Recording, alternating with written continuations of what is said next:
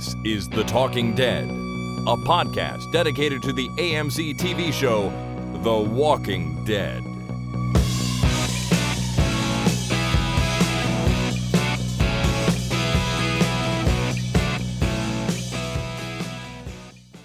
Hello there, ladies and gentlemen, boys and girls. My name is Chris. My name is Jason. This is The Talking Dead number 340, recorded on Monday, the 16th of October, 2017.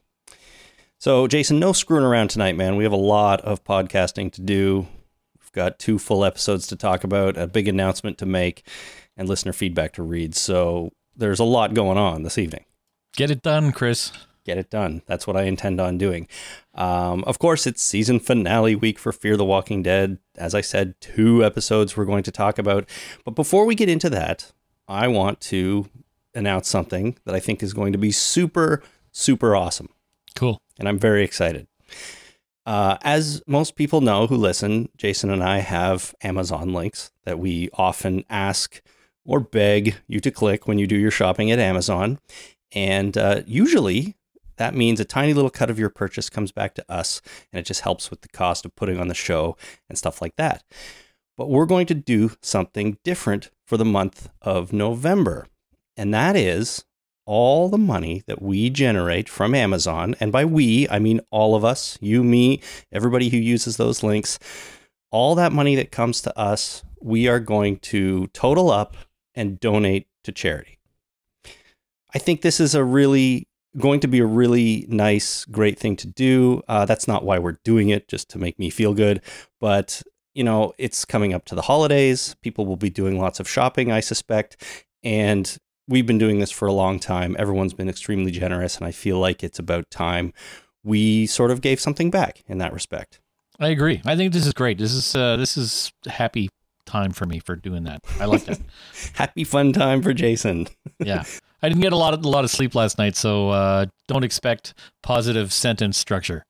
Well, I'm sure you'll get through it as we go through the night. So here's how it's going to work. It's going to be the Talking Dead November charity push. Do you have a better name for it? I do not. All right. Well, we should have come up with a good name. Charity drive? Talking Dead November charity drive? Sure. Something like that.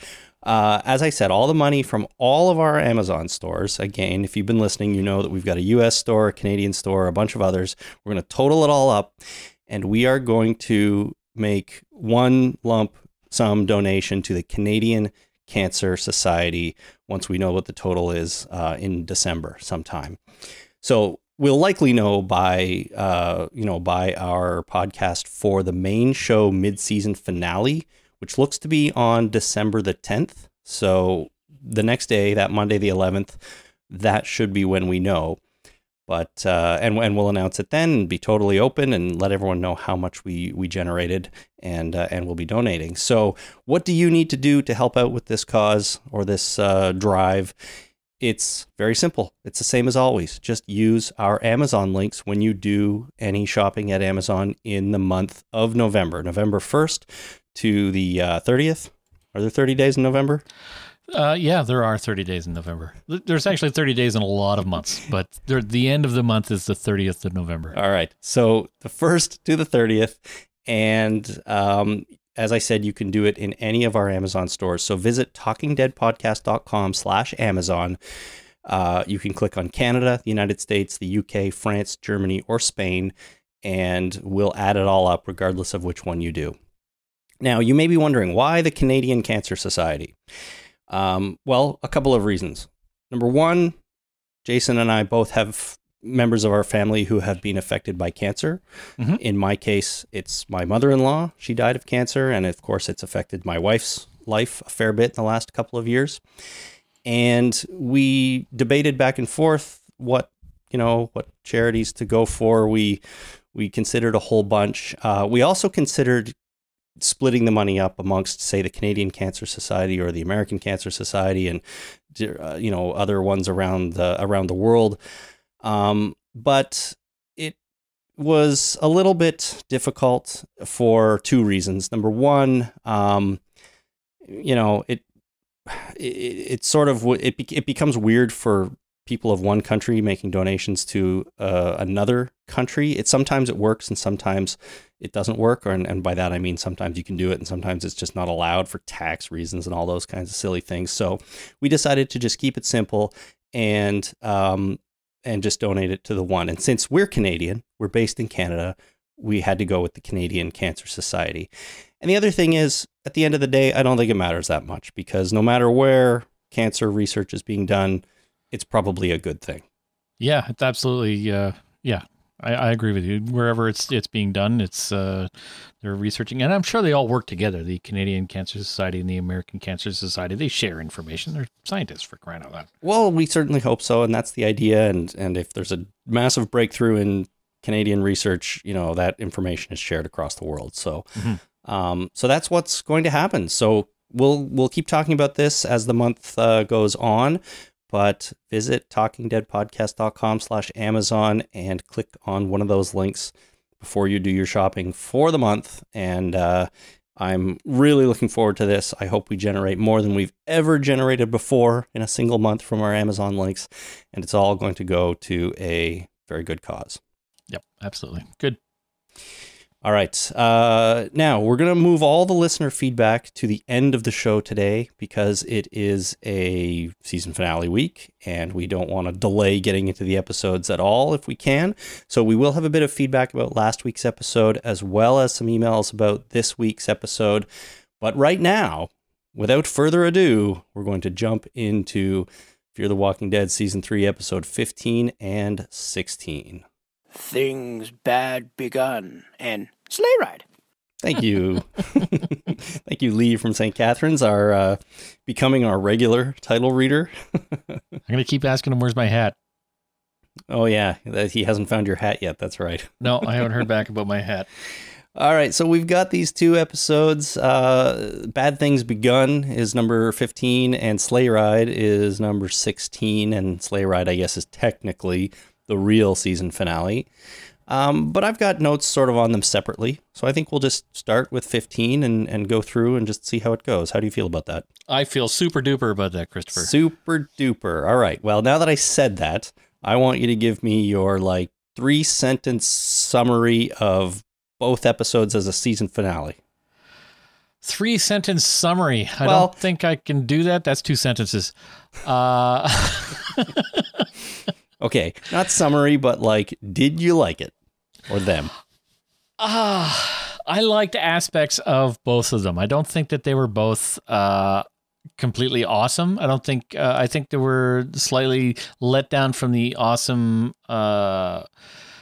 episodes we've seen in the past, not counting last week, but I thought they were okay, generally. Okay. That's unfortunate because I thought, for the most part, these were really good, really 2 good solid episodes. And I thought episode 16, with the exception of a couple of little things, and I'm going to try not to nitpick it too much, but I thought it was a really, really solid, if not very, very good season finale.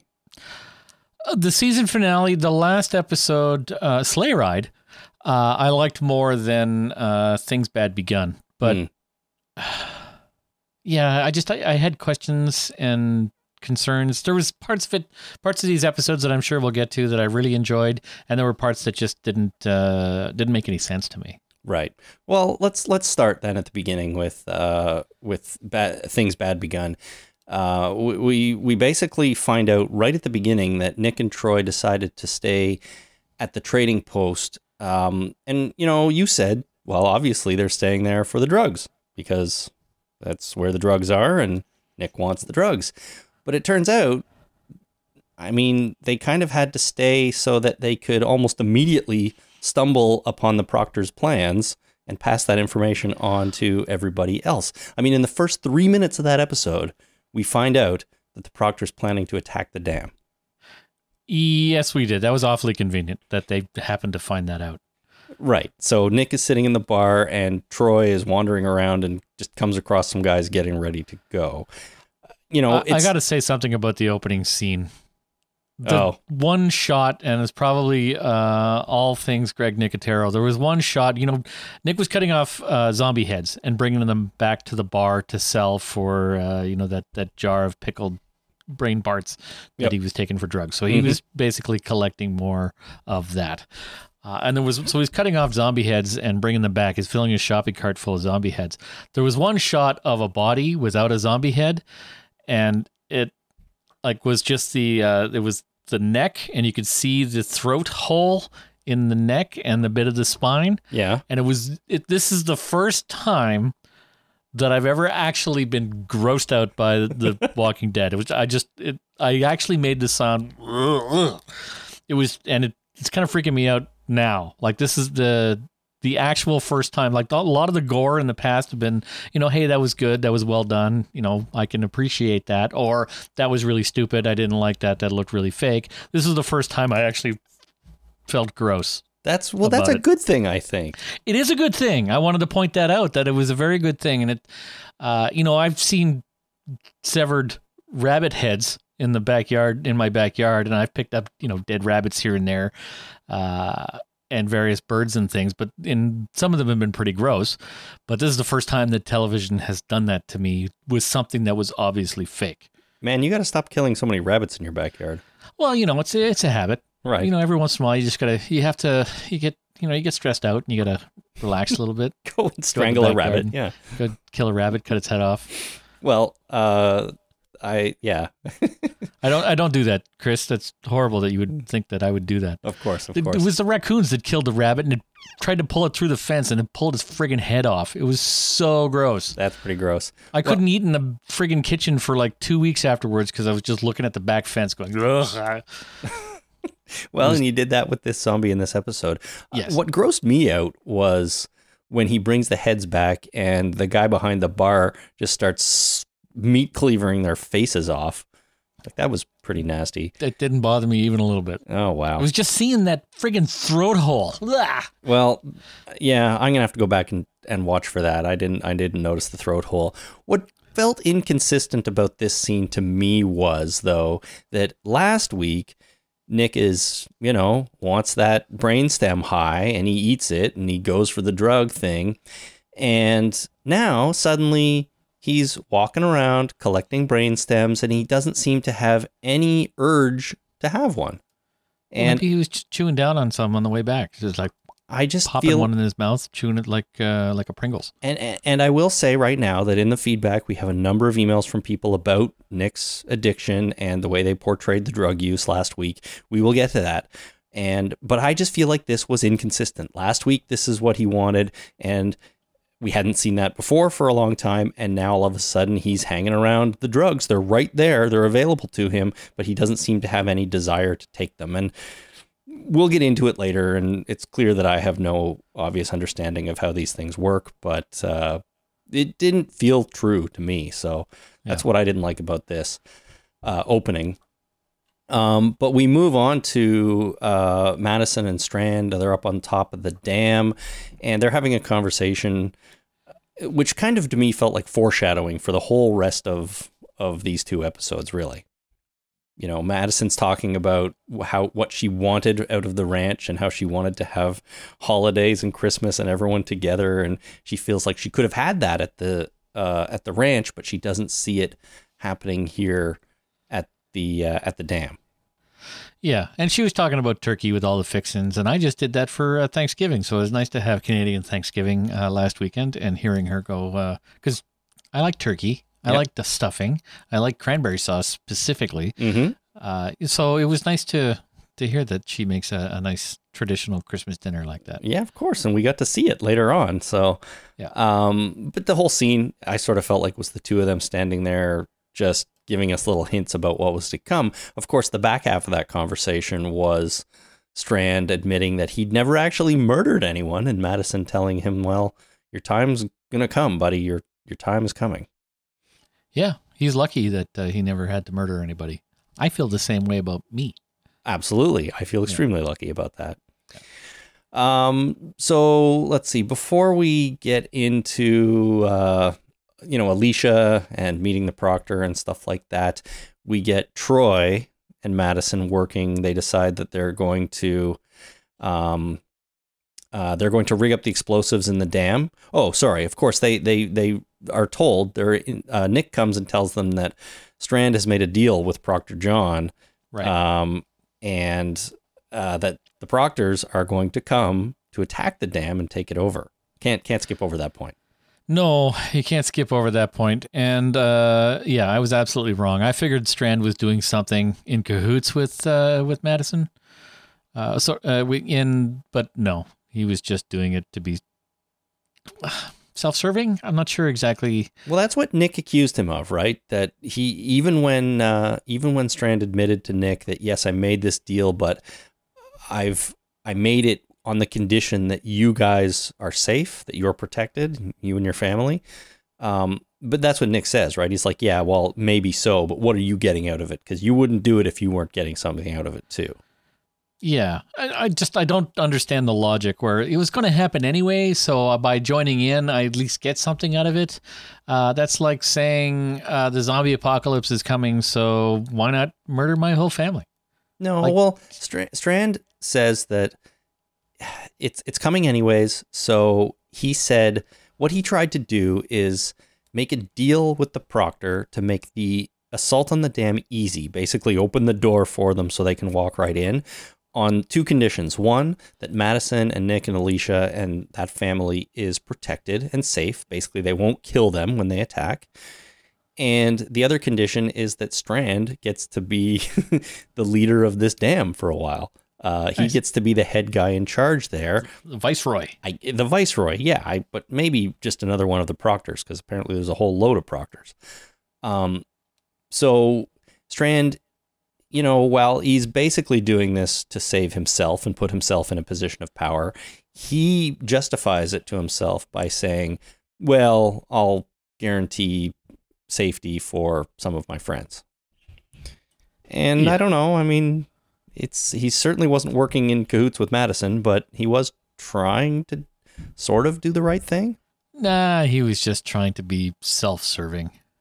The right thing is kind of nebulous. Don't you think that doing this, though, is potentially one way to give everybody what they want with the least amount of bloodshed or loss of life?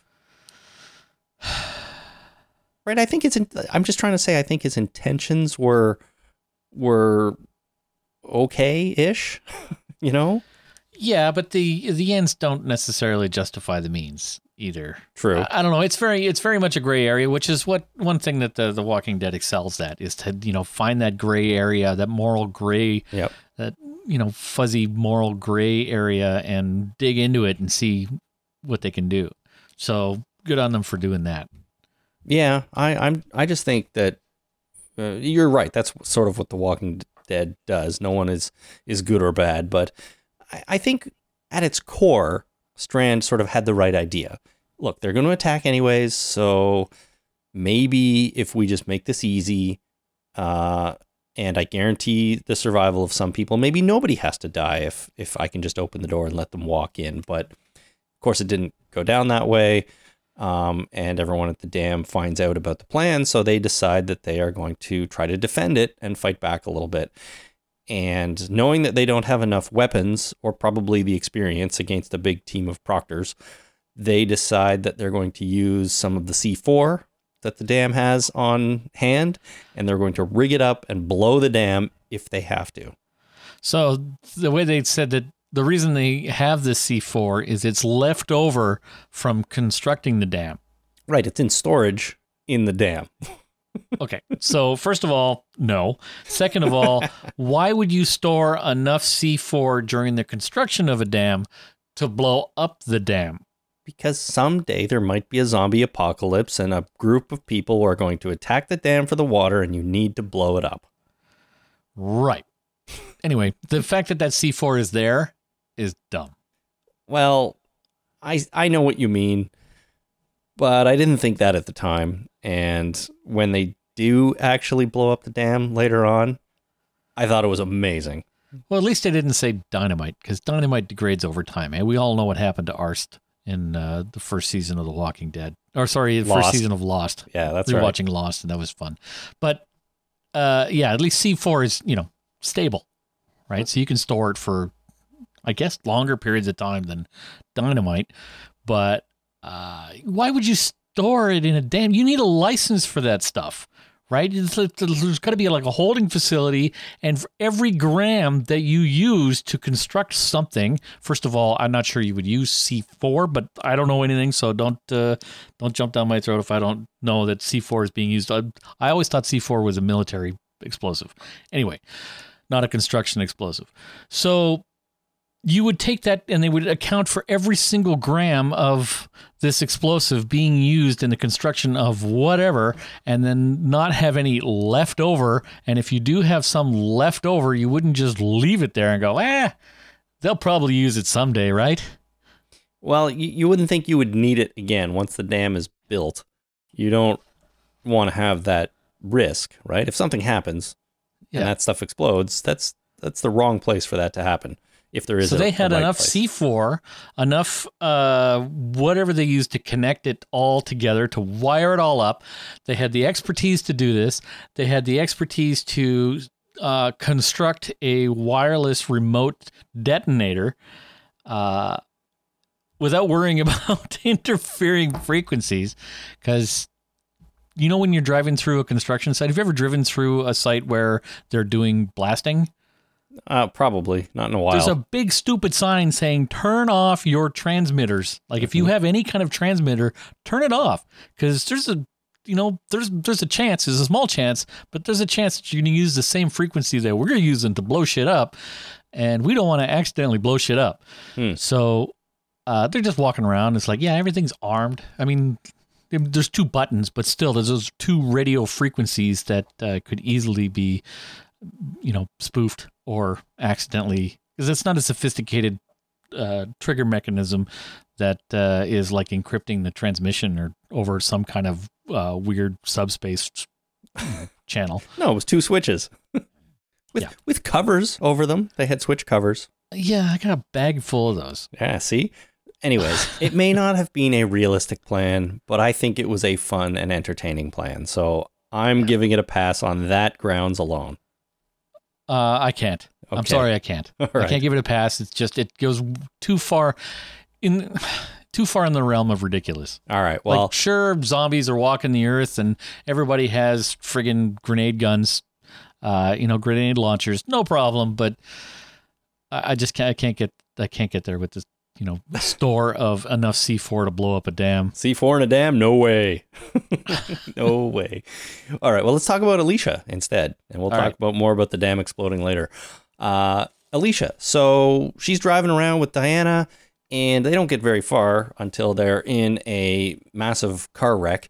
And I thought this car accident and subsequent scene was actually really good. It was good. This is one of the things I liked. I like it when you get... I like it when you get T-boned is what I was about to say, but I don't actually like that. It's never happened to me personally, but I'm sure it's a very unpleasant experience overall. Jason loves a good T-boning, everybody. I like it when they show it on television. Every time they show somebody, like the camera is showing somebody and they're looking out the window, and out the window is in focus, I worry about cars coming and banging in, because this is a trope. It's done in TV and movies all over the place, and I kind of like that, and I watch for it. And as soon as I saw that scene set up, I'm like, oh, cool. Yeah, absolutely. It was only a half a second, but I just finished watching a show where there was, I won't say which one for risk of spoilers, but there's a scene like that in the show. And it was a slightly different take on that exact scene. And it subverted my expectations a little bit. And I loved it. It was really, really cool. I'll tell you off air. And if anyone really wants to know what it is, ask in an email and I'll write you back. Cool. I'm curious. All right. But I liked the Alicia car wreck scene. The only thing I didn't like about it is that Alicia was so reluctant to kill those guys. Like, they crash, they get out, they attack them, and then instead of shooting anyone, she shoots in the air to scare them off. Especially after they've broken Diana's leg too. So I thought maybe she should have at least shot a couple of guys and maybe the rest ran away rather than just scaring them away. You want to see a lot of murder in your TV, don't you? Well, I feel like in this situation, those guys are obviously trying to kill them or take their stuff, but she just scares them away with the gun instead. So, other than that though, I thought it was pretty good fight scene. Diana was badass. and was great. Now, it did take me a minute, though, to figure out how Alicia and Diana went from being in that street with a broken leg into the doctor's office, though. That's pretty abrupt. Yeah, we cut away to something else, and then when we come back, they're right there, and she's talking to the doctor. But after I watched it again, she actually tells the doc that she set Diana's leg in the street and then dragged her to the bull ring. And the bull ring is that stadium where the trading post is. Right. So they found their own way there. Pretty easily. Like, it just glossed over that whole thing. Yeah, it was pretty easily, and it was a little abrupt and a little bit jarring for me when I didn't really quite understand how they got there, but at least they tried to explain it. And then if we stick with Alicia for now, she ends up meeting Proctor John, who's a guy I've been curious about for a while. I'm so glad it's this actor. So he's played by Ray McKinnon. I don't know Ray, but tell me what you know Ray from. I know Ray from Deadwood. We've got so many Deadwood actors in this show. Ray was in Deadwood, and in Deadwood, he had a tumor. So the poor guy gets tumors in at least a couple of shows that that I've seen him in. But he was so good in Deadwood, and I'm so glad to see him in this. Well, I'll take your word for it that he was good in Deadwood, but I gotta say, I thought he was amazing on this show too. I don't know this guy, but I'm really interested in what he can do now because I thought he was great. But before I get into that, with Alicia showing up there and meeting him, we learn a little bit about what's going on with the trading post. He explains to her that there are multiple proctors, a whole bunch actually. I thought at this point there was at least 9, but it turns out there's many, many more. And they've all been forming sort of a network of these trading posts working together. So that was pretty interesting, I thought, and I thought it was a good sort of quick little information dump for us to sort of get a feeling for what's going on and what the deal is with this one trading post that we've found. Yep. Yeah, they're building a whole network. Yeah, Fun. exactly. What did he say? All the way from like Texas to the San Diego to the West Coast, right? Yeah. It's right across halfway across the south there. Yeah, that's all very good. Things rarely go to plan, right? Yeah, well, that's true. As you said, if you say the plan out loud, it's bound to fail. Yeah. But what Proctor John asks Alicia to do is participate in surgery he's about to have because he has a tumor, which I think is on his lower spine, somewhere down on the lower back there, and he needs. Well, the doctor who treated Diana is going to do the surgery, and the doctor needs an assistant in the room. And they, of course, both say, yeah, it's no big deal. You just have to be there to hand over the odd instrument and make sure everything's okay, and really make sure I'm okay. But if the surgery doesn't go well, everybody in the room gets executed. Yeah, so standard stuff. Well, yeah, no pressure. I assume guess. Doctors are under that kind of pressure all the time, right? You got to be able to thrive under that kind of pressure, right? Yeah, because you know how to make a programmer program faster. You put a gun to his head. That's right. Of course. Luckily, that's never happened to me, but... No, but according to TV, that's what you do, right? So it's the same thing here is, if you want a doctor to focus, you threaten his life. Like, don't distract him or anything. Just make sure that he knows that if anything goes wrong whatsoever in this ad hoc kind of crazy post-apocalyptic surgery, that he's going to die immediately. Yeah. No pressure. No pressure at all. Do your job or you're dead, buddy. Just relax. Yeah. There's a reason why in, medical TV shows we hear that they put on the radio or they turn on music, right? Mm-hmm. And I assume that surgeons do that. They do. To relax them. Like, you don't want to be shaky. No, that's true. You don't want to be nervous. When Christina had her second C-section with our second daughter, it was a planned C-section, so everyone was extremely calm and at ease going in, and the surgeons in the room there asked her, "Would you like some music, and what would you like to hear?" So they played it. They played it in the room, in the operating room. Same thing happened with Jenny and Jasper. Yeah. It was planned 3 days before it actually happened, but as far as planning goes, that's about as planned as we got. Right. But it was the same kind of thing. Everybody was relaxed and competent. Exactly. I don't recall seeing any armed people in the room making sure that it went well. Oh, they were there. You just weren't paying attention. Yeah, I was focused on other things at the time. Yeah. Our second C-section was planned because the first one was unplanned. It wasn't an emergency, but it was unplanned because we were there trying to give birth the natural way, I suppose they say, but that wasn't working out, so they had to go C-section. Yeah, plan B. It's like, we're going to switch gears here. Yeah. And, go this other way. Yeah. I was long story, but I was one of the people, of course, I was there having to make that call. They basically left it up to us. They said, we can keep trying to do what we're going to do here. Here are the risks, or we can do this. Absolutely. Which is, in my opinion, good healthcare. Yes, absolutely. But I think, also good healthcare would be recognizing when people may not be in the state of mind to make a decision like that, but luckily we were. Anyways, rat hole. Yeah.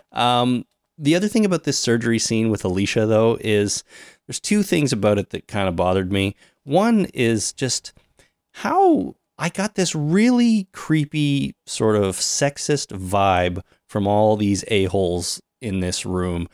Lines like, was it the doctor or was it the proctor who said something like, I've seen one woman hold down a man that 10 guys couldn't?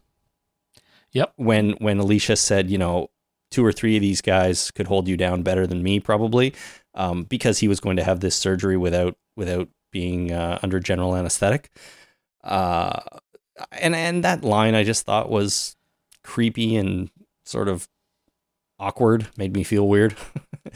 It was a doctor, and it definitely was kind of had a sexist undertone. I think that the reason they got her to distract him was, let's just get a pretty girl in here to talk to him. Well, and that's what I was thinking to myself. It's like next they're going to say, like, they're going to ask her to take her top off or something to keep him distracted. And I'm like, please don't do that, because I know this isn't supposed to be a nice guy or anything, but that's just not going to be right. And I just felt those undertones in the whole scene. Yeah, absolutely. And if you're going to do spinal surgery, have some anesthetic. And I don't give a shit how tough of a guy you are. You're going to squirm. Oh, absolutely. If somebody's cutting into your friggin' lower back, you're going to squirm. Yeah, you are going to squirm and you are not going to feel nice. But that leads me to my other point about this surgery scene is that the dude has, as you said, spinal surgery, and he was wide awake, which I think is dumb. And then it seemed like right after he was finished, he was able to just sit right up on that table and maybe in a little pain, a little bit of soreness, but he was able to just sit up and practically go about his day. And that just seems so ridiculous that because in real life, people would need days, if not weeks, to recover from something like that and probably not be able to move for 24 to 48 hours. Don't you think? And, physically immobilized. Exactly. Physically immobilized to let things heal and set. It just seems so stupid that they do this surgery and then he's able to sit up and he's practically fine. Yeah. I've, put together baby furniture and needed more recovery time than this guy had. Seriously, man. That's funny you say that. Just earlier today at work, I got a new little filing cabinet and I had to put it together.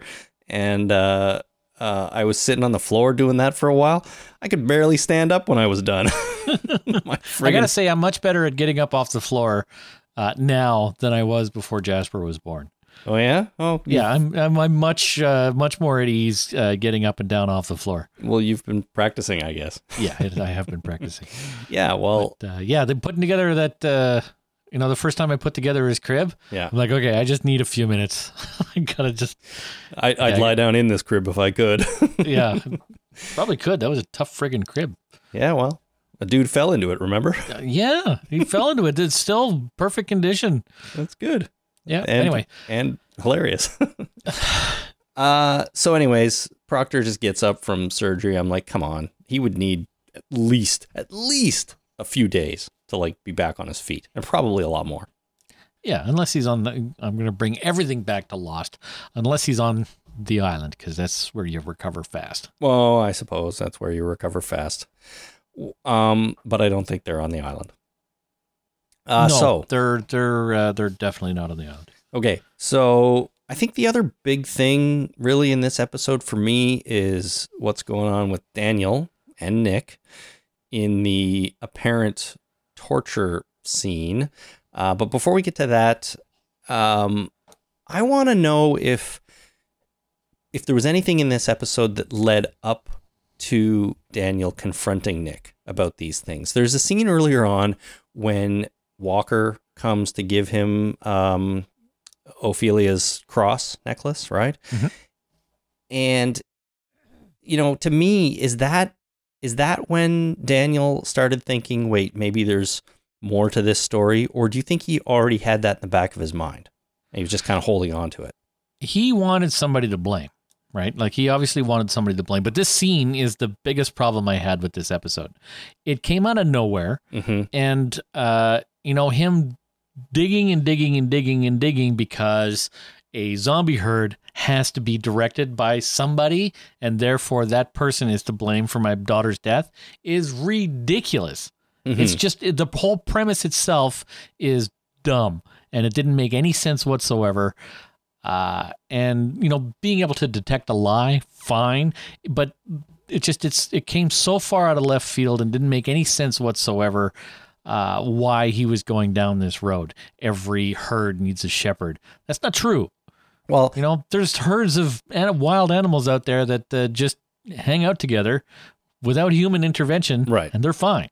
Well, that's kind of what I was getting at here. Is it did feel a little out of left field to me too. I didn't see this coming at all, and that's why I started wondering: is there something in this episode that gave Daniel the motivation to start having these thoughts and then decide that he's going to use his experience as a torturer against Nick to get some answers? And I thought maybe that scene with Walker is what did it, but I'm not sure there was enough information in that moment for it to be the only push Daniel needed. So I got to assume that he already suspected something was up, and he, as you said, wanted someone to blame and needed someone to blame. Yeah, it was the whole plot line was thin. Like, it didn't make any sense to me. Having to build, mentally construct a backstory in order to have this make sense is frustrating. Yeah, I agree with that. Two things. So the one thing I did like about it is Nick's performance. Frank Delane. In this scene, I thought did a great job, and later on, there's a scene where he's talking to Madison, did a great job. So I do think it was portrayed from an acting standpoint really, really well. But the two things about it that kind of bothered me, and you've already touched on this, is one, Daniel seemed to come up with this whole backstory for what happened, and all he was doing was trying to bully Nick into sort of agreeing or confirming this backstory that he'd made up, whether it was real or not. Yeah. And that's the tech I would have taken if Daniel had been questioning me. Like, I would have said, obviously you're looking for someone to blame. You're looking for, if you want someone to blame, I can give you someone to blame, but it's not necessarily going to be true. But you can't say that to your torturer, right? That's just going to get you tortured more, isn't it? Well, I don't know. I've never been tortured. I've never really been questioned by any kind of authority other than my mom. And she wasn't this good. That's for sure. I could lie to my mother. I was a very good liar. Yeah. I still am, but I only lie for good, not for evil now. I refuse to lie for evil. Well, that's good. Use your powers for good, Jason. That's important. That's right. I lie to my wife about what I'm getting her for Christmas. Oh, see, that's okay. But that's it. Right. Right. And usually I don't have to. I'm going out for a while. It's around Christmas time. She says, "Where are you going? Can you pick me up, whatever?" And it's like, I'm not telling you where I'm going. Like, it's that simple. I'm not going to tell you where I'm going. I'll be back in a while. Yeah. That's not lying. I'm going out to see another woman, but I'm not telling you where. Yes, that's right. I'm going to one of the hotels around here to meet up with someone. No. She happens to work in a jewelry store. Right. Right? And that's, there you go. Well, anyways, yeah. So I think that Daniel he just seemed to have all the information already, and he seemed so firm in believing it. He just needed Nick to say it. So I did enjoy when Nick manages to convince him that it was Jake, though. I thought Nick's story about Jake doing it was some quick thinking on Nick's part, and admitting that he was the one who killed Otto is what clinched it, right? I killed his father, so Jake went crazy and brought the horde back to the ranch. Plausible story. Yeah. I think. So I enjoyed that, but the other thing is I couldn't help but think, okay, Daniel has locked Nick in this room. He is questioning him. He's threatening to hurt him if he doesn't say the right things. Daniel has to know that if anything happens to Nick, he's going to have to deal with Madison. He's going to have to deal with her. And he cannot possibly in any way whatsoever justify hurting or killing Nick to Madison. And if Madison does find this out, what's going to stop her from retaliating against Daniel? And I feel like Daniel should be smart enough to kind of have thought this through and maybe come up with a different plan, because I don't feel like getting Nick in a room and threatening to hurt him and on all this is the right move here, considering the dynamic between everybody. Yeah, that's a very good point, and I agree with you. And I can't, other than coming up with some kind of constructed backstory to explain it, I can't. Yeah, it's not there in the episode. And the other thing is, one more thing. I have a hard time, to be honest, believing that Nick wouldn't be able to overpower Daniel. Nick was not tied to a chair. He was not restrained in any way. Admittedly, Daniel probably had a weapon on him, but, if Nick acted fast enough, I feel like he could probably knock that guy down and beat him up enough to escape. Maybe. He's a young, healthy, strong guy. Let's be honest, Daniel is an older guy. Yes, he has experience with this sort of thing, but the element of surprise goes a long way. And I really think if Nick had reacted quick enough, he might have been able to take out Daniel. And so it just seems like Daniel didn't think anything through here. And the whole thing didn't really work for me, even though I thought Frank Delane's performance was really great. Yeah, you can learn a lot from what they say to do when you encounter a black bear or a brown bear. Punch it in the nose? Element of surprise, yell real loud, and try and scare him off. If you have a shotgun, fire it off into the air. That'll work. Why not just fire it at the bear? Well, you don't want to hurt the bear unless you absolutely have to. Okay, fair enough. But it depends on what the bear's doing, right? If you just happen to come across a bear and you're cross paths and he's looking at you like, holy shit, a human, and you're going, holy shit, a bear, and you fire into the air, it's going to scare him. Right. He's going to run off. Or, in worst case scenario, if you have a stick or something, whack him in the nose as hard as you can, or punch him or kick him or do something in the nose. And that'll sometimes make them run away. It depends on how hungry they are, right? Sure. How angry they are. If they're like, I'm going to play with this thing because I don't know what it is, and it punches you in the nose, you're like, okay, it's not worth it. I'm going to go fish. Yeah, they don't punch back. Grizzly bears, that don't work. No. Grizzly polar bears, that don't work. Right. Those are the mean bears. Those are the big mean bears. They're like, yeah, they look at you and they go, yeah, that's tasty. That looks real tasty. Yeah. Instead of, I wonder what that is. Right. It's kind of big, but I'll try chewing on it and see what happens. Yeah. I don't think it's going to like it, but I'm going to. So, yeah, I mean, the same thing Nick could do with Daniel, right? Yell real loud, whack him on the nose, try and scare him off. Well, it could work. That's what I'm saying. I mean, if he had just sprung up from that bed all of a sudden, Daniel's sitting on a chair in front of him. He doesn't have a knife out. He doesn't have a gun on him. You spring up, get him in the neck. He goes backwards in that chair and game over, man. But anyways, they decide to talk it out, and that's that.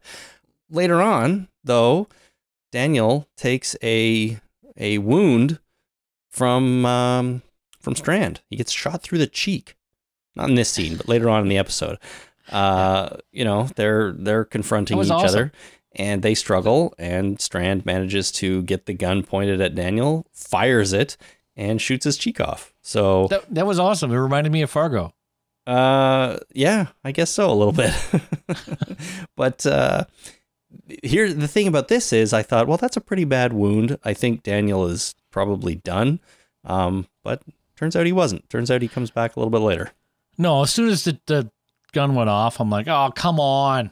He's going to shoot him through the face. He'll be fine. Like he's good. Well, he was. So you were right.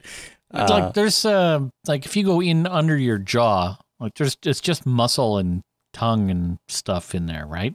So you could conceivably have the perfect angle where you'd still have all your teeth, but chances are you're going to lose a big chunk of your jaw. Yep. Upper and lower part of your cheek, maybe. Wouldn't have any sinuses anymore. There's all kinds of nastiness that would kill you, regardless of whether you went through the brain. Right. Like if you immediately went to a trauma center, you might be all right with a lot of surgery and a lot of recovery, but that's not really a survivable wound in this world. I got to agree with you. It seemed like it should have been a lot worse. So another example here of someone, getting wounded extremely badly, this time not by surgery, but by a gun to the chin. And the amount of recovery time that Daniel had with this, like he was obviously suffering and stuff, but the amount of recovery time he needed in order to be a coherent human again would be the same as if in the real world somebody got shot through the hair. Right? If somebody had long hair and he got shot through the hair, you're like, shit, now I got to get a haircut. Oh, somebody cut my... Oh, man. And then you're traumatized and you're sitting in a corner for a while going, my hair smells because it's burnt now. It's got, stippling all over it. Now I got to get a haircut. And, I tried to grow my hair for a long time. You need 15, 20 minutes. And then you're like, okay, fine. I'll go and do some stuff and then get a haircut later. Yeah, I'll put a hat on for now. Yeah. So that's the kind of wound he had. It is. Was a hair wound. A hair wound. Well, seemed worse than that with all the blood. Yeah. That's mostly it I have for this episode. I did think it was weird that Taka and Crazy Dog just sort of left at one moment. There's like, no, we're out of here, guys. We're heading north. That comes into play later, but at the time watching it, I thought that's sort of weird. They're just leaving. There's got to be more to that. And then one other quick moment I thought was great was near the end. There's Daniel comes out to the dam and he looks over and he sees all the water spilling out and he just casually says to himself, damn. And I always appreciate a good damn joke. Yeah. Right. Damn. So that was that. Anything else about this episode, Jason, that you wanted to bring up before we kind of move on to number 16? Well, Troy got a hammer to the head. Oh shit. Yeah. Troy, that was in this one? That was in this one. Sorry. I mix up some of these. They all blend together, but Troy got a hammer to the head. Madison kills Troy and leaves him down there under the dam. Yeah. So he finally got killed. Which is what he needed. He did. And it was brought on because Madison didn't know that he brought the horde to the ranch and he admitted to doing it. Yeah. So that really pissed her off, I guess. I guess so. Finally, they, that was the straw that broke the camel's back and Madison had to do it. All the other stuff Troy did, she let him, have a pass. And you know what? I even thought they started to have a moment there when they were talking earlier, when they were setting up the explosives. It seemed like they had that we're all good moment. In fact, they even said that in the episode. Yep. But all it took was the admission of, nope, I ruined everything at that ranch where you wanted to have Christmas dinner. And she hammered him to the side of the face. So apparently there's a number that Madison has in the back of her head of how many people he could kill before he needs to be killed. Because there was that family that left. That's fine. There was other people when they first met. They're fine. But her family is fine. Strand and her kids are still okay. So there was other people at the ranch. It's just there's some kind of magic number in Madison's head where he just he went over that line, probably by a lot in this case, because if it was 15, he went to like 70, right? So he went over that line, so he needed to be killed. He did.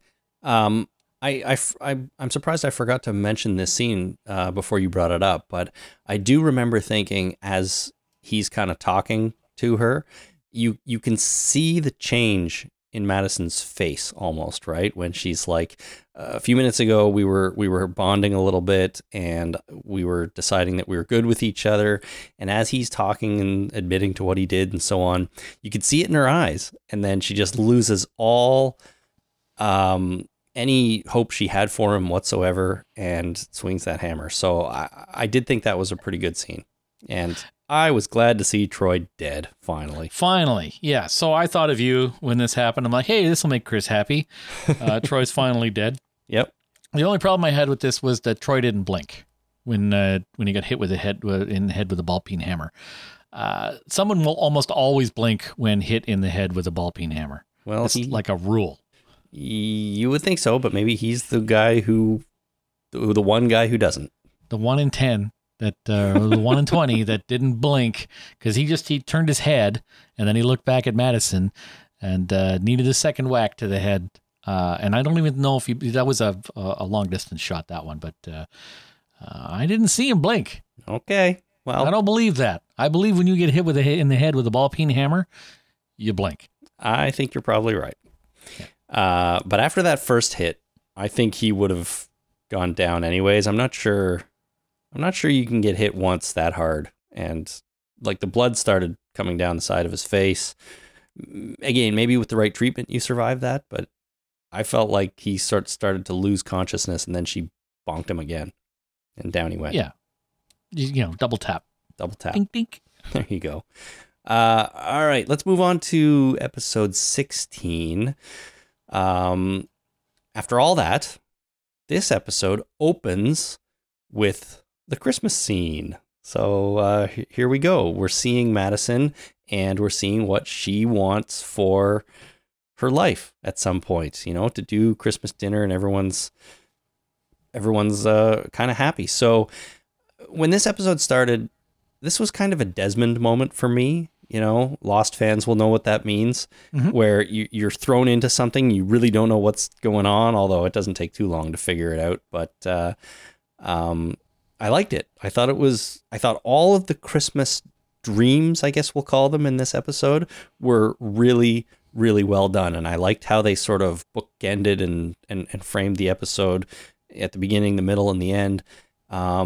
So I really enjoyed them. And there's things about each one that I enjoyed. At the first one, at the beginning of the episode, she walks outside when the car approaches and she passes some graves and we see Alicia's grave. Which I was like, whoa, what's going on there? And then Nick and Luciana get out of the car, and Nick is dressed all in black like it's a funeral. That dude can wear a black suit. I thought he looked really good. Nice. And they're holding a baby, of course, which was kind of exciting.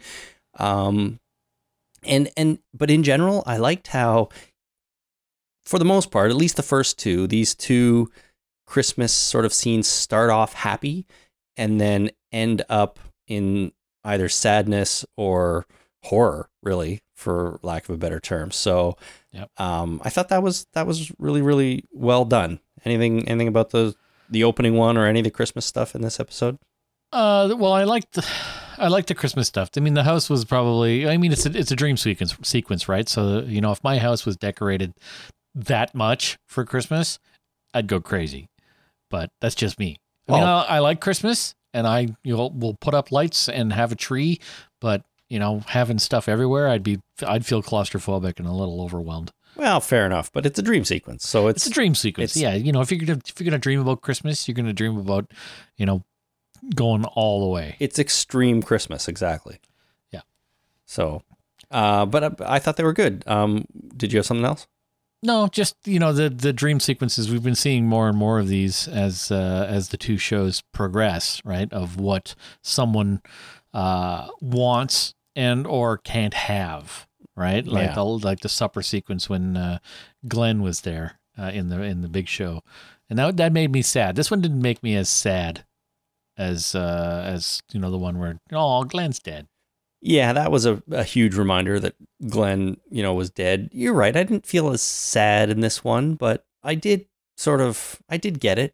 This is what Madison wanted for her and her family, and she's never going to have it. And to throw in the Alicia grave, I'm like, whoa, that's crazy. I mean, are they going to explain that or what? Or is it just part of this wacky dream? I don't know. Maybe that's what she wants. Secretly, she wants Alicia to die. Maybe she's already considers her, she left, she's dead to me. Dead to her, exactly. I think that's a pretty good assessment. The second, the actual dinner scene, though, in the middle of the episode, I really enjoyed when Strand showed up with a big stack of presents and a huge smile.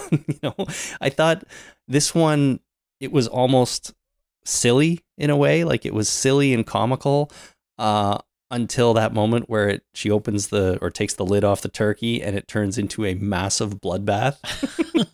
Yeah. People's arms getting chopped off, Otto's head in place of the turkey. And yet it continued to be kind of silly and ridiculous because some of the people continued to eat while blood is just covering the table, Yeah. And it was an amazing sort of contrast of the starting off with the nice Christmas and then turning into this huge gory bloodbath, yet people are still eating. So they had a little bit of everything in there. Yeah, she's got some sick Christmas wishes. Well, pretty crazy shit, yeah. That's what she wants for Christmas, man. Well, I don't think that's what she wants. She wants the I nice don't know. dinner. She might be going evil, and this is what she's thinking. What I really want, all I want for Christmas is a bloodbath on the table. Well, I think that's what she's afraid she'll get, or something like that. But Madison runs outside and she's surrounded by graves, and I thought that was really cool. It's a reminder of how many people have died and how many people have died because of her. Yeah. So all this stuff I thought was really great, and it worked well with the episode. The final dream sequence towards the end, we'll talk about at the end. Okay. Now, before we really get into sort of the climax of this episode, there's a few things we got to go through. I think the scene near the beginning where Madison and Nick are still in hiding, where Strand put them, and they're having this conversation, and Nick is essentially accusing his mother of taking things too far. Where is it going to end? He accuses her of someday maybe having to even kill him because, she'll have to. I love this scene so much. I thought both actors were incredible, and I thought the writing was really good. They were so raw and honest with each other, like as a mother and son. It really, really, I thought was well done. It was really amazing. And Madison's delivery of the fuck you to Nick was one of my favorite fuck yous of all time. Yeah, it was pretty good. It was a good scene. It was so good, man. It was just the two of them just having it out, right? And being totally honest with each other. Nick saying what he thinks and Madison trying to say, I would never do that. You're my family, and fuck you for saying so, Yeah. I thought it was great. It was good. It was very good. So that was amazing. And then, Strand shows up and he comes and proposes the good old Chewie prisoner transfer plan. Yeah. put on these disguises and I'll walk you right out of here. Everything will be fine. Yeah. We know that's not going to go so well. But before that, we have all the stuff again with Alicia and the proctor, who is now at the dam, and they've moved in a little bit. This is where I really started to think that Ray McKinnon did a great job as this character. What I liked most about him is how sort of calm a demeanor he had, yet he was still menacing. And I think because of his calm demeanor, he's able to get the truth out of people. He even kind of says that, right? Nobody ever lies to him and he hates liars. Yep. And, even Alicia, everything Alicia says to him is the truth. She She admits her mother's name. She admits she knows Strand. She admits to everything he asks her about. And I think that's because of the way this Proctor character is. I thought he did a really, really great job. That's why I was excited to see him in this role, because I know he's like that calm kind of. I looked him up just after we initially talked about him, and he was in Sons of Anarchy as well. Mm-hmm. And he is just such a solid actor when it comes to this kind of thing. And he, in Deadwood and this and Sons of Anarchy, is so good. And I was very happy. I'm happy whenever I see him on the screen. Yeah. Well, and like he's so calm, like he comes off as a guy that you want to tell the truth to, almost, you know what I mean? And that's the way he's doing it. But I started to think, do you think of him as evil though? Especially at this point, because I kind of didn't, I must admit. I looked at him and was like, okay, here's a guy. Yeah, to be fair, he's willing to kill people, but who the hell isn't in this world? All of our main characters that we're supposed to like have killed people. And I'm not sure that's a measure of evilness anymore, at least by Walking Dead standards. So when you think about Proctor John, is he evil, or is he just a guy who's trying to do something and set up these trading posts and set up this system for the movement of goods in this new world? And I think it's not clear. Well, to answer your question, yeah, it is evil. I mean, killing people in order to do good is still evil. Okay, well then every single character except for Strand, who admits he hasn't killed anyone yet, is evil. Well, yeah, okay. They're all bad people. Like, they're all doing things. The way you do things is important. It's not just the ends do not justify the means. The ends justifying the means. I think it was Machiavelli that actually said that. So it's not a good way of looking at things. No, you're right. But my point is just that, when you factor in the fact that everybody has done all these terrible things, yet we think of Madison generally as a good person. We think of Nick and Alicia as good people. This guy comes along and he's done the same sorts of things, but we think of him as an evil person, or we're supposed to think of him as an evil bad guy. But the way he played the character and his demeanor made me question that. Oh, yeah, I can see that. It's a sliding scale now that we have all of the other people involved in the discussion, right? But as an absolute, it is evil. As a sliding scale with everybody else here, is it so bad? Well, that's what I'm trying to say. Yeah. Yeah. I'm coming around. I'm coming around. He's done terrible things, and we don't know that much about him. We may not know the extent of the terrible things he's done, but he's set up a trading post. He's set up some rules. He's working on something, Is he a bad guy, or is he just a guy who's trying to get something done and doing it in a bad way, maybe? But that's what I liked about it. That's what I thought was so great about this character. The only thing I didn't like about him, and this kind of got strengthened as the episode went on a little bit, is he had a little bit of a super villain thing going where he'd explain his whole plan and then he'd draw the whole thing out for far too long. Like when he's got them all in the room later in the episode and he's explaining, I've got to kill her now because I got to kill her brother, but I'm going to kill her first so she doesn't have to witness me kill the rest of her family. And he's talking it out. I'm like, you know what? If you're going to kill them, pick up a gun and start pulling the trigger. Yeah, just pull the trigger. I've got a gun. I'll do it right now. Right. From Austin Powers and Scott. Right, exactly. It's like, and what you're talking about is monologuing from The Incredibles. Like getting someone to monologue. Mm-hmm. The evil bad guy. Yeah. And this guy did that a little bit, and then he'd walk them, and he says he's going to do that, and then instead of doing it, he walks them all out onto the dam, and then they talk some more, and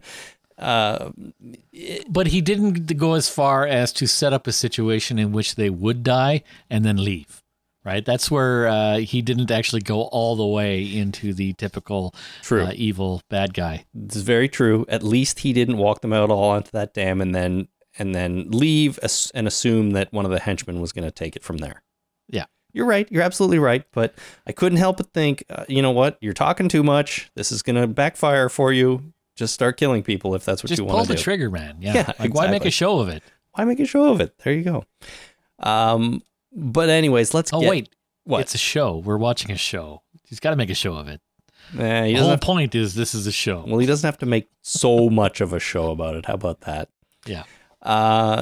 Anyways, speaking of the sort of climax of this episode, let's get out to everybody on the dam, and the plan is he's going to kill them, and he allows them the chance to say goodbye, which allows Nick the chance to pickpocket the detonator from Strand, who was going to use it anyways, or at least threatened to use it.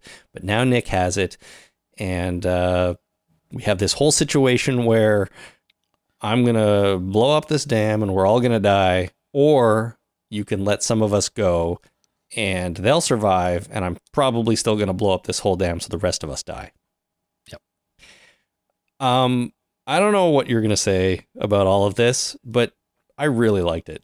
I thought it was fan-frickin-tastic. Everything from here on in, I thought was stellar, top-notch TV. I liked it. I liked the drama of it. I thought, the whole detonator, switch thing was ridiculous, and the fact that the C4 was there at all was dumb. Yeah. But getting in the Kodiak, or what do you call those things? Zodiac, the boat. Zodiac, that's it. Not the Kodiak. Kodiak's something else. Getting in the boat and then the engine dying halfway through was a little tropey for me. But overall, I think I agree with you that I enjoyed it. That it was, Nick sacrificing himself and couldn't go because it would be out of range. And, but the problem I had was Nick's going to blow this shit up anyway. He has to. Like, there's no reason why he wouldn't blow up the whole dam after his family gets away. So why not just kill them all right now? Well, like, shoot Nick in the head, because maybe he won't have time to flip the switch. Well, there's that. But, I mean, that is a movie and TV show thing that goes back to the beginning of movie and TV shows, that the hero always needs time to be heroic. Right? Except for Speed. You've seen Speed? Yeah, I've seen one Speed. Of the 4 only movies that Keanu Reeves has done that has been actually decent. As long as it wasn't a period piece, okay? As long as he's not in a period piece, everything's generally okay. Okay. But Speed is a good movie. I like Speed.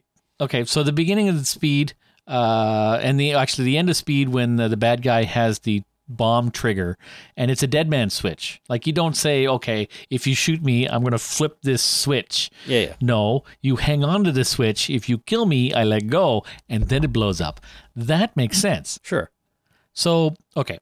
So in this scenario, we've got Nick with a detonator that is armed. So he's flipped one of the 2 switches necessary to blow up the dam. So we've accepted that.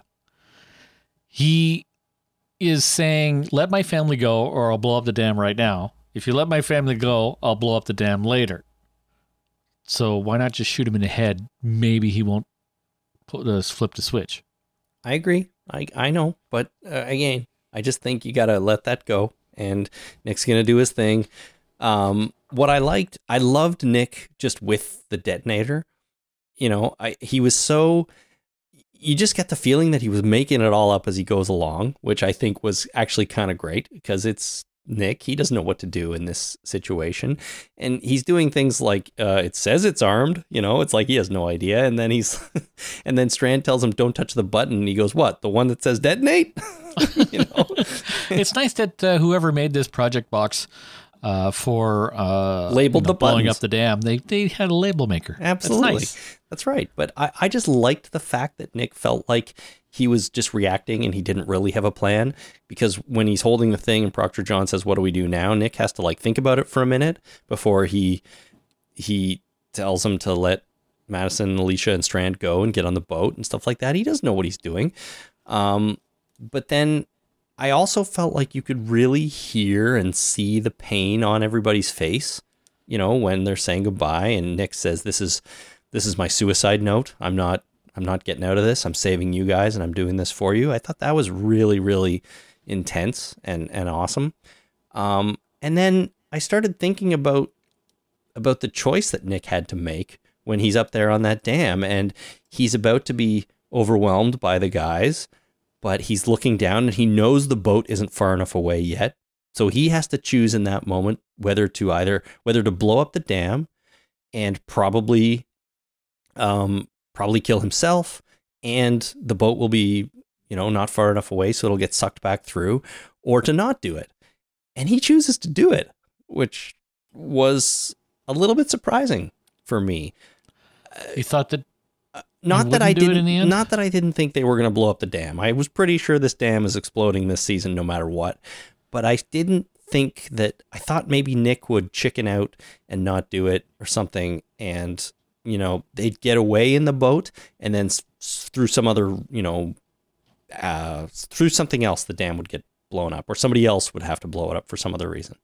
Right. Like somebody used a walkie-talkie that happened to be on the same frequency. Right. And since it's already armed, the frequency would have triggered it. Would have triggered it. Exactly. Something along those lines. But Nick decides to do it. He's like, you know what? I'm blowing up this dam, and to hell or high water. Yeah, you set up an explosion. That explosion wants to go off. Yeah, absolutely. Right? It wants to become what it's meant to become. It's very very cathartic to allow something to become itself. There you go. Now, I said a few minutes ago that I loved everything about this damn confrontation scene, but there was one thing that I'm not so sure about, and Jason, I want you to tell me that this is okay. That the sniper team showed up in a convenient time and place? Well, that there were twice, kind of 2 times, that people saved the day just at the last moment. And one was Walker and Crazy Dog, snipers on the hill. And of course, the second time was Daniel, who seemingly had no ill effects from being shot in the face, who showed up and started killing people as well. I just assume he got shot in the hair. That's basically what I was thinking. Yeah. They shot his beard. They shot his beard off, exactly. But my point is, Nick was given a lot of second chances here when, he needed the time, and conveniently he still had, or conveniently he was given that time. So was that a problem for you, or did it not change anything? It didn't. I had a problem with the sniper team showing up in a convenient time and place. Like, just, I'm sure Walker took off earlier, and then he just kind of shows up and happens to have the equipment, the timing, the skills, and the location all come together where they could just, not have the dramatic finale that has been building, not allowing it to become itself. Like, there's got to be consequences. This is the same thing as the friggin' tiger showing up at the end of the last season of The Walking Dead. It just comes out of nowhere and saves the day, right? At least they didn't have a tiger, at the very least. Do you know what I think is different about this, though? Is that even though they did kind of save the day, they didn't change the outcome. Yes, they gave Nick a little bit more time. Same thing with Daniel when he shows up, but the dam still exploded, the boat still got sucked in, and a lot of characters' fates are unknown. And I think that's why it didn't bother me. That's why it worked, because sure, they were there to help, and it was very convenient, and they were in the right place at the right time with the right equipment, but it didn't change the outcome of the scene. If it had, it would have felt like it was an intrusion, kind of, a sort of a storytelling intrusion, Right. So I think that's why it worked for me. And I realized that when I started thinking about what other ways this scene could have gone. It could have gone that the biggest one is that the dam doesn't blow up and the boat gets away and Nick is not killed. He's just taken hostage or something like that. Right. And I don't think that I would have liked that as much. I don't think it would have worked as well. but they kind of set something up and they committed to it. Even though there was a couple of scenes where they gave Nick a second chance. So that's why it worked for me, I think. Okay. Yeah. Put that way, it makes sense. All right, then. and it's kind of good. Like, yeah, sure. It bought Nick some time, but really nothing changed because of it. No, it's like they weren't like there's his savior, like swooping in at the last second to save the day. They tried. It made the scene a little more interesting, but at the end of the day, all the stuff happened. Like all the bad stuff happened, and that boat that you kind of assume is going to get away did not get away. It got sucked back into that dam, as far as we know, because we don't actually see it going through. What we do see, though, after the final commercial break is basically the last block of this episode is all Madison. We cut between her underwater in some beautiful underwater shots, just of her floating and debris all around her and her basically drowning. And we cut to her back in her sort of dream sequence with the Christmas time stuff. And she kneels down in front of Jeremiah Otto's grave. And in what is quickly becoming one of my favorite scenes of this whole episode, a hand comes up from the grave and drags her, pulls her into the dirt. And we intercut between her being pulled into the dirt and being underwater and drowning. Yep. And, the water is kind of goldish brown color like the dirt. And it all, for me, just lined up so well. Was so fantastic and just evocative, and I thought it was amazing. And then having her struggling back up to the surface of the water and of the dirt, and having Travis show up and pull her out, it was great. It was really good. I did enjoy this as well. I was half expecting the dam not to blow up at all. Yeah. Through this the whole episode and the whole season, really. But I'm glad it did blow up, and yeah, this whole sequence was really well done with the hand coming out. I mean, the hand coming out of the grave and pulling her in is kind of tropey, but I got over it pretty quick. It's a zombie trope, though, and it's something we haven't really seen in either show, and that's true. And I'm okay with it. I think it looked good. I think it was.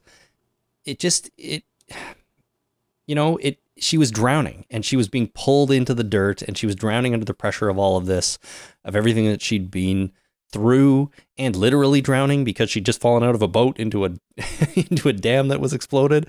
Yep. So, I think it was really amazing. And a lot of it was played, incidentally, against a song called Long Way Around the Sea by a band from Minnesota called Low. And this is a band I've known for a long time. And as soon as I heard the song, I was excited because I recognized it immediately. And I was also excited because I've been listening to these guys for a long time, and it made me happy to hear them on a mainstream show like this. So awesome. Hopefully they are laughing all the way to the bank because of that. But Madison comes back to the surface. She washes up downstream somewhere, meets a little girl. People are filling their jugs with the now free water for everybody.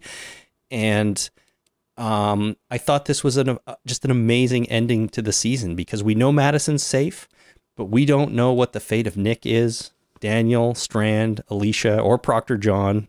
We don't know where any of those people are, whether they're alive or dead or what. And I think there's plenty of questions to ask going into season 4. Yeah. I like the double symbolism of being reborn, because anytime you get washed away with water, it symbolizes being baptized and reborn. Mm-hmm. Your sins are washed away, and the symbolism of birth, coming out of the grave and being basically born again.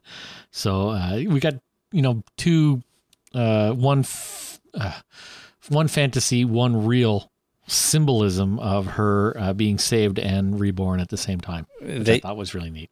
They sure loaded a lot of just the regeneration theme in there, Yeah. So start over. Everybody's dead. Actually, nobody's dead. I mean, everybody's going to survive, right?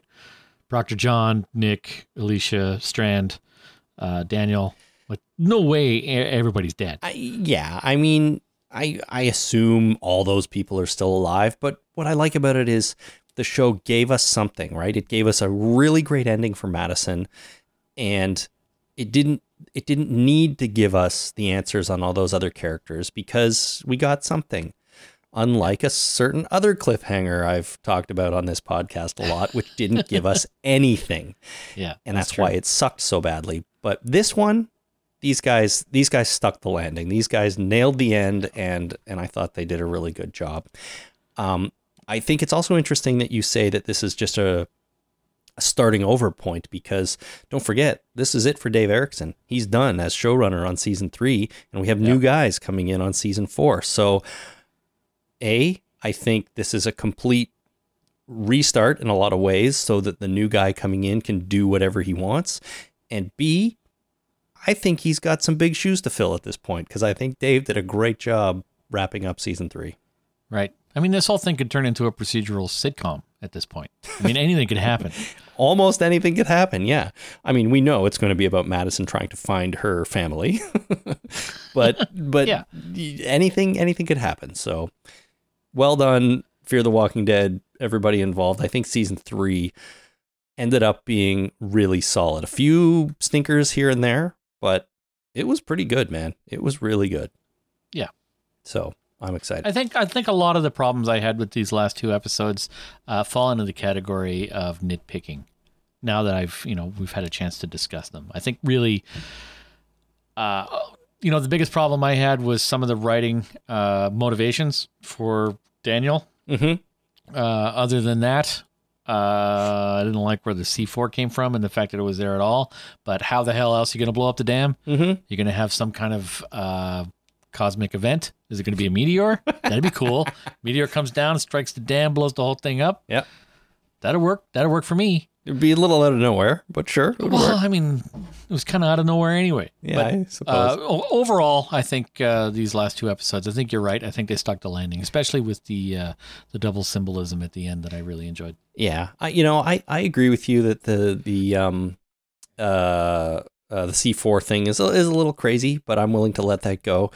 And I think the torture scene with Daniel again doesn't work that well for a lot of different reasons. But those, you're right. I mean, I think in a way they're sort of nitpicks. Maybe not. I mean, it depends on what you think is important, but overall they didn't take away from my almost complete enjoyment of especially episode 16, but 15 and 16 as a duo too. Right. All right, sir. Let us move into some listener feedback right now. Listener feedback. Okay, one quick note before we read some of these emails. We did get a number of emails from people regarding the crossover between the 2 shows, and I'm going to save those for now because we probably have time to talk about them a little bit. And I think what we'll do maybe is a segment on the crossover sometime during the first half of The Walking Dead season 8. So when we have a little bit more time and maybe when people have had a bit more time to think about it. But so keep sending in your ideas for that, emails, calls, and we'll do a segment on the potential crossover a little bit later. For now, we're going to start with some responses to last week's episode of Fear before we have a few about this week. So this first one comes from Carlos in Tijuana, Mexico. And Carlos says, in the episode El Matadero, is it just me or was this the first time on either show that the word zombie was used?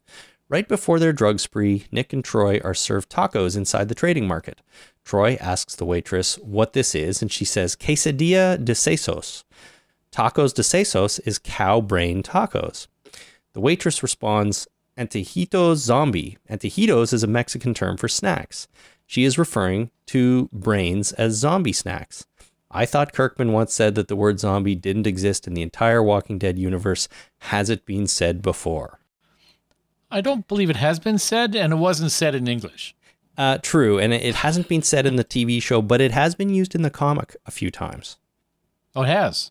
Yeah, so to say that it's not true to say that it has not been used in the entire Walking Dead universe. They have dropped the word zombie in the comic a couple times. So the word exists, and they just haven't really used it on the show, but this was in a way the first time. It was also, a lot of people sort of pointed this out because they heard her say that. So I don't know, maybe they'll say it again, maybe they won't, but I figured we'd address it. That'd be cool. Say it all the time. It'd be fine. Why not? Yeah, of course.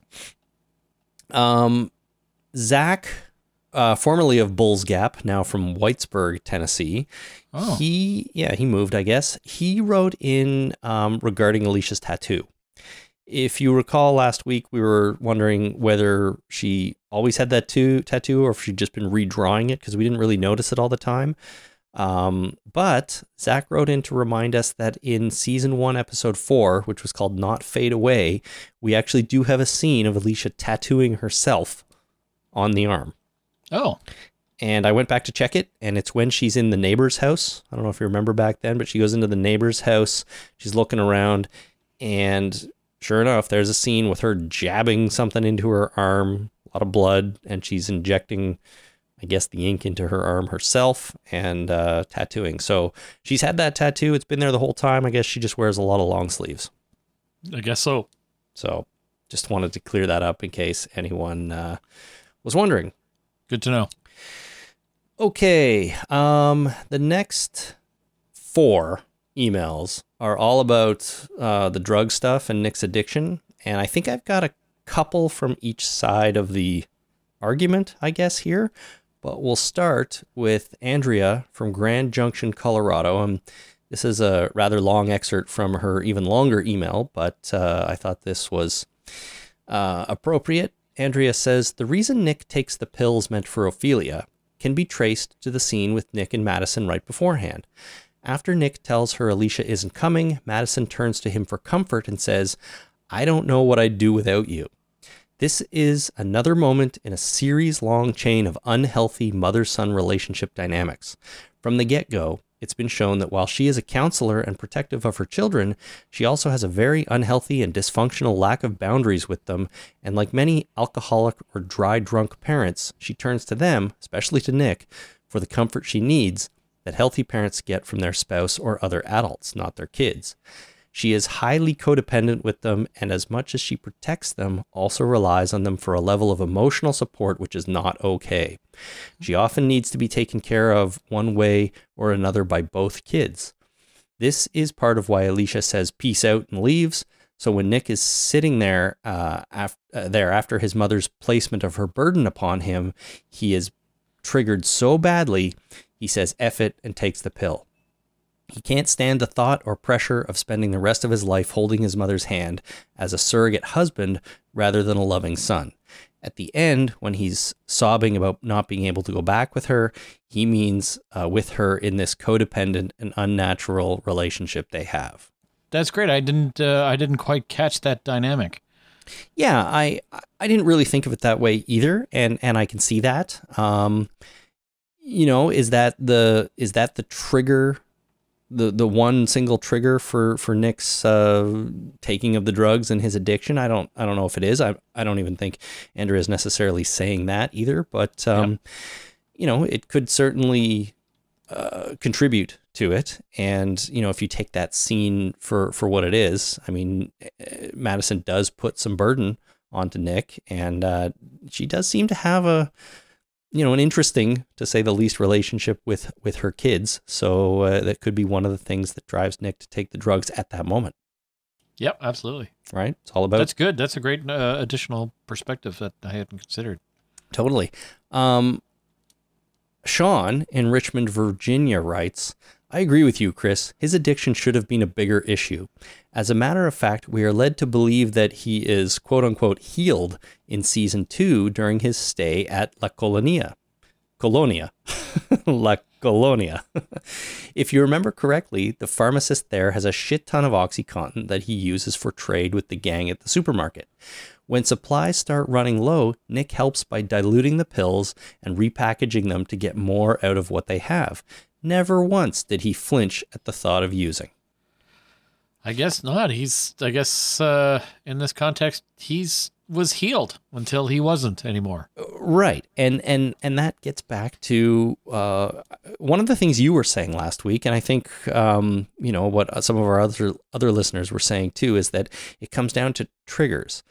And Andrea described one that I hadn't really thought of about this relationship with his mother, and putting that pressure on him was one of the triggers for him to take it. Whereas at the time when he was, helping out the people in with the drug deals they were making, that wasn't the same kind of trigger for him. So I do think that it maybe should have been his drug addiction should have been a bigger issue all along, and maybe show him struggling a little bit more at times, because I don't think the show did that ever really during season 2. But at the same time, he maybe just wasn't in the right situations for it. So I have a problem with powdered donuts. I love powdered donuts. You know when you go into the grocery store and you can see the big box of like a package of little tiny powdered donuts? I know them. Yeah. So I haven't purchased those tiny donuts in like 10, 15 years. I ain't bought them. It's been a long time. Sorry. And I know that I can't buy a package of those, because once I buy a package of those, then it's like smoking. I'm done. I'm going to be like eating these things for weeks, and I'll keep buying more and all that kind of stuff. So I can't buy anymore. I can't have them around me. It's definitely a trigger. So now if I was making some kind of dessert that I had to actually put the powdered, the icing sugar on, and it was like some kind of deep fried little mini donut like they have at the exhibition. All those little donuts and stuff. And if they were all sitting in front of me, I think I'd have a problem. Okay. I think I would eat one of these donuts. Nick didn't bat an eye. Like, he's like working with drugs. Yeah, but he had no problem with the drugs. He just had the skills and the knowledge in order to be able to work with the drugs. Yep. But that definitely should have been a trigger, because I can tell you, if there was a plate of powdered donuts placed in front of me, I would eat one. You'd just stick your face right down in there and start sucking them in. I wouldn't go crazy, because generally speaking, if a plate is put in front of me, there's other people around, and I have a little bit of self-respect. Just a little. Just enough not to put my face in a plate of donuts. Right. Okay. But I would eat a donut, and I would be thinking, I'll just have one donut, because that would be polite, right? Right. This plate of donuts has been put down. I don't want to be rude and say, "I'll get these goddamn things away from me. I can't have them in the house." I wouldn't want to do that. I'd probably have a donut. But next thing you know, all 15 are gone. Yeah, next thing you know, all the donuts are gone, and like 2 days later, I'm like sitting in the furnace room with my shirt off, with like 5 boxes of donuts sitting around me, powdered sugar all over the place. Coated in the stuff. Just coated. My wife walks in, I'm like, "Don't look at me. I'm a monster." I'd be a mess. Yes. Well, fair enough. And I agree with that. I think it should have been a bigger deal for Nick, just being around the drugs. And, along those lines, Lisa in Queensland, Australia wrote about the same thing. And again, I'm going to pick up her email in the middle here. She says, in season 2, Nick didn't appear in the least bit tempted to partake in the drugs, but his drug knowledge was very useful. That would be the behavior of a recovered addict. However, in the latest episode, the access to a single pill completely broke his resolve, and he swallowed it down without a second thought. As a recovering addict myself, I cannot see or be around my drug of choice, as I would completely relapse, and I have no idea where I'd go from there. Addiction is that strong, unfortunately. So if Nick, the addict, would have relapsed in that season 2 episode, not suddenly now in season 3, that would have been believable. Right. And that's kind of how I'm falling on things here. That's, I must admit, how I feel. One more email about it from Anwin in New Zealand is, in response to your discussion about Nick and his addiction, I think this was portrayed very realistically. You are never free from the addiction, even when you are not using the substance. I disagree that Nick went through withdrawal and was then fine. I think he has displayed addictive behaviors this whole time. Walking through the desert alone, using the stench coat and walking with the dead, trying his luck at the supermarket, wanting to initially leave the safety of the ranch, dangerous and reckless behavior with Troy, and all that, and all give him the thrill or high which he craves. Also, buddying up with Troy and not killing him when he had the chance shows a classic addict's behavior of surrounding yourself with people who accept or encourage your behavior, your destructive behavior. Right. So then on the other side of the coin, Anwin is saying that he did display a lot of sort of addictive behaviors all along, whether or not that moment he was in the presence of drugs was enough to get him to use them. So, you know what? I think everyone's going to see this different way. And I hope what I tried to do with these emails is kind of present a few different perspectives and a few different sides to this whole idea. Yeah, it looks like it's a complex issue. Well, obviously, yeah. Yeah. Definitely a complex issue that, I don't have the personal experience with, and some people wrote in and even said that, a lot of people wrote and said, you clearly have no idea how addiction works. I'm like, well, fair enough. But we've had this conversation before when I tried to explain to you, when I was smoking, I would try to explain to you why I was smoking. Like, I'm not even qualified to even call that necessarily like a true addiction. Like, being addicted to cigarettes is very, low key, and, powdered donuts even lower key than actual, addiction. Sure.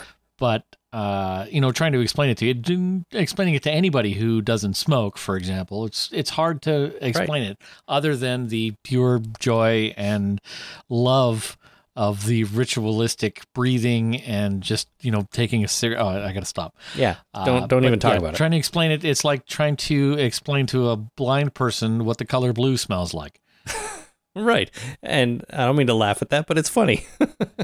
Yeah. But I get it. I totally understand. And that's all I wanted to do with these emails, just 3 or 4 different perspectives. And you're right. You'll never be able to explain to me what it is about smoking that you loved so much, because I'll never be able to understand it from your perspective.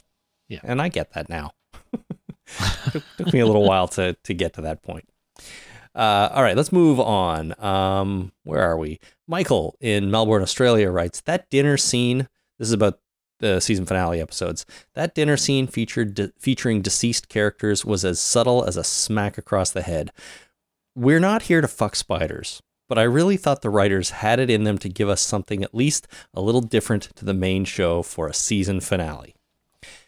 And I can see that. I also had to look up the phrase, we're not here to fuck spiders.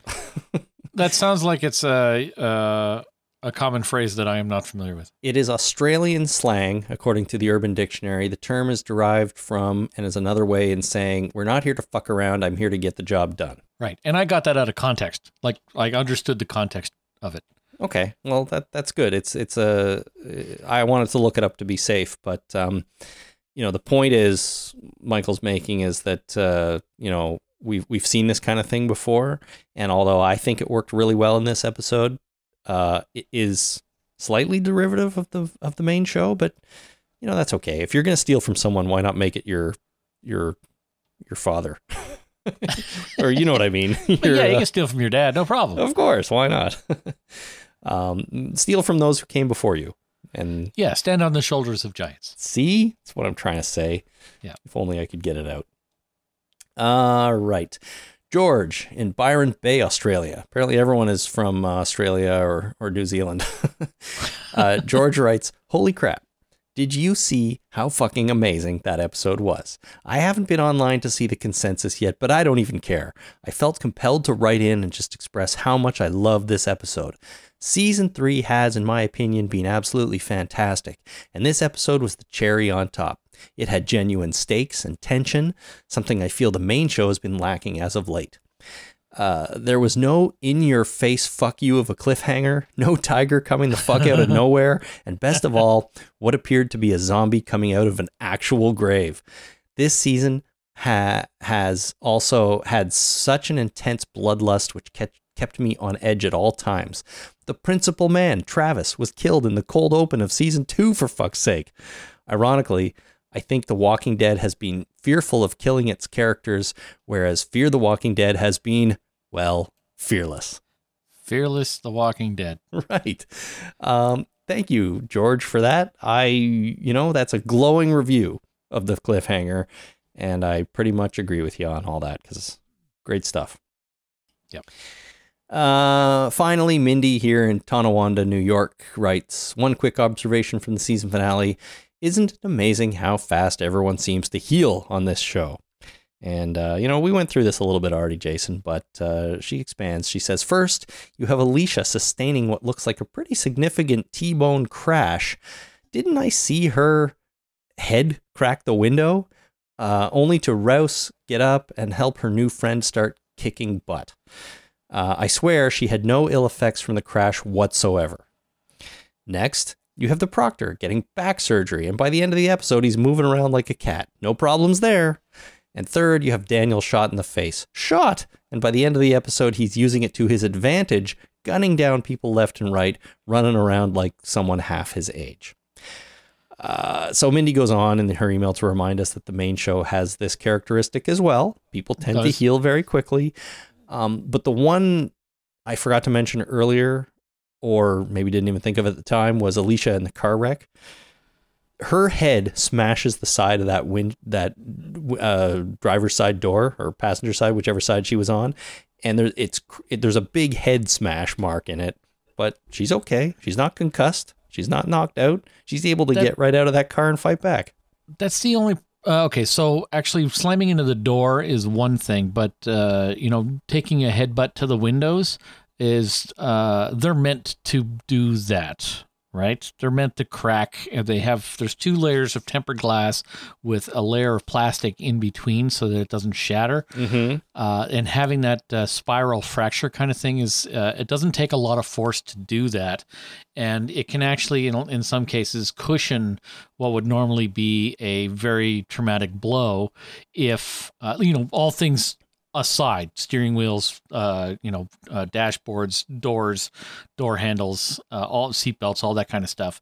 But actually headbutting a window, I've known people that have been in accidents where they've gone into the window like that, and they have no memory of actually having that happen. They remember being in the accident, and they remember everything. It's like, I don't remember hitting my head, and I don't have a head injury. So that hitting the window and having it crack like that is not as traumatic as it looks. But she'd also hit the door, right? Like there's all kinds of trauma that's going on there. Hitting the window is probably the minimal of it. Well, I'll take your word for that on it, but I still think smashing the side of your head into the glass, there's got to be some ill effects from that. And I don't know, man. The only information I have is anecdotal. I've had people that have been in car accidents that have not been wearing a seatbelt, and they've gone into the window, and they don't have significant injury from that. Okay. I'm pretty sure you can get significant injury from that. If you go through it, yeah, then you get all kinds of problems. Sure. But it wasn't a terrible accident. It was more of a glorified fender bender, because if you don't have to be going very fast in order to get your head into the window, coming to a sudden stop. No, you're right. And you don't need a lot of force in order to make that spiral fracture in the window either, because they're meant to do that. Right. They're designed to break into tiny little pieces like that. If they break at all, like they're also designed to crack and not shatter unless there's enough force. Right. And I do know that when I was a kid, I may have told this story on the podcast, but when I was a kid, a friend of mine, I went up to his grandfather's farm, and there was an old rusted out car out in the field. So we decided one day to go and start throwing rocks at it, and we were trying to break the windshield of the car with rocks, and we couldn't do it. We could not put a rock through that windshield. Now, we were kids, we were just throwing them, but we were surprised at how we could break the glass, by smashing it, but we couldn't, put a hole in it. It's because of the middle layer of plastic. Yeah, there's something in between, right? Yeah. So, anyways, all right, well, I still feel like, Alicia probably would have at least been shooken up a little more by that accident, but she seemed to jump right out and be good to go. Yeah, but, adrenaline will do a lot as well. I right? suppose. Yeah. It'll take all kinds of fatigue and hunger and having to go to the bathroom and little injuries and stuff and just say, fuck it, I'm not paying attention to that shit at all. Yeah. We got to get some stuff done here. Yeah. Okay. It's adrenaline. We can explain it by adrenaline. Adrenaline's great. Does that explain Proctor Man getting up and walking around, or Daniel? No, that's just dumb. That whole thing was dumb. He needed anesthetic and to be immobilized.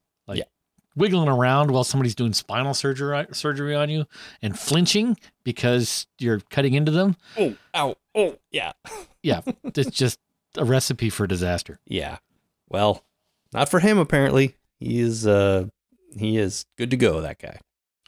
Tough guy. Okay, that's all. That's our season finale of season 3. Fear the Walking Dead. Awesome. Now, Jason, there is no rest for the wicked podcaster because Walking Dead main show comes back starting Sunday, this very coming Sunday, and I'm excited. I'm really excited. I'm dying to have the new show back. I'm ready for it. I'm sitting at the computer right now where I normally watch everything.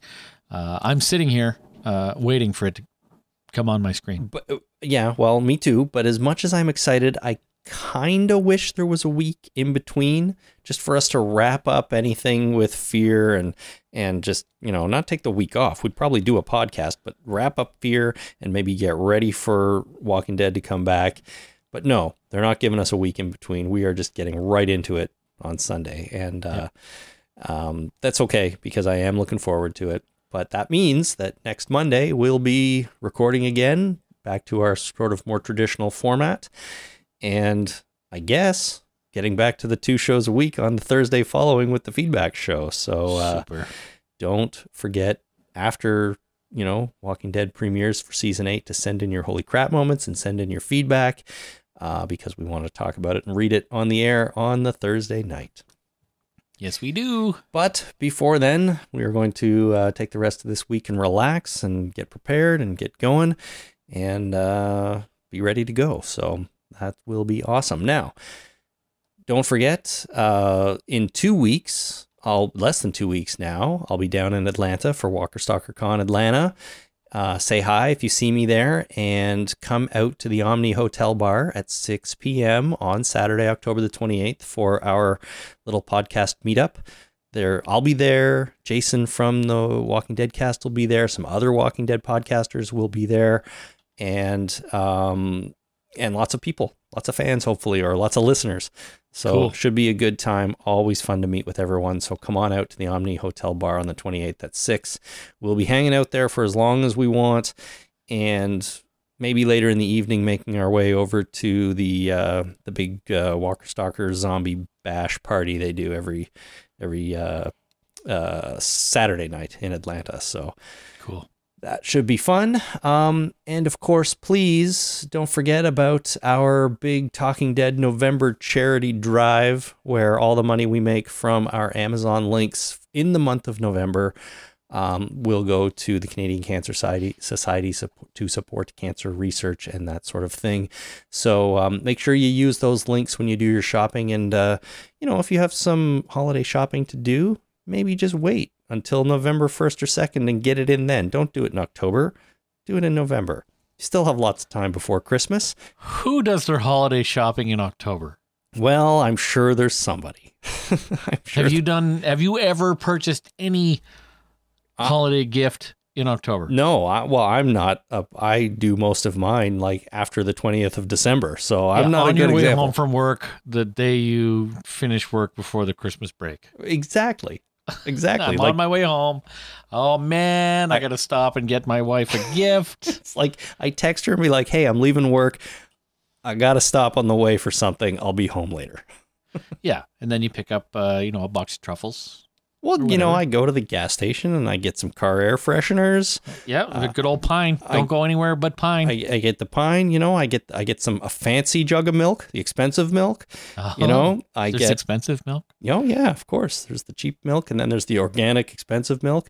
A bottle of windshield washer fluid. That's always useful. Yeah, because how else are you supposed to clean the windshield? Oh, I don't know. It gets to be -40 in this city sometimes. You need the antifreeze and the in the windshield washer. So, I got it all figured out, man. But I'm not everybody. A bottle of Gasline antifreeze. Well, it's always handy to have. Exactly. Maybe a pack of gummy bears, like all this good gas station stuff. A couple of scratch and win cards, Oh yeah, scratch and win's always a good gift. Always a good gift. It's the gift that might give a lot more. And might give you nothing. That's the beauty of it. That's the beauty of it. That's right. Here's a piece of paper or $1 million. I don't know. You never know. Anyways, that's just me and probably you. A lot of other people, they do their shopping earlier, Jason. So don't do your shopping in October. Don't leave it till December like us. Do it in November. Do your Amazon ordering, and you know that a little bit of what you spend will come to us and will ultimately get to a good cause. So I hope people are willing to do that, and I think it's going to be a nice thing to do this year. So let's rack up a big old check we can send in for cancer. Cool. All right. If you want to get in touch before next week, send email to talkingdeadpodcast@gmail.com.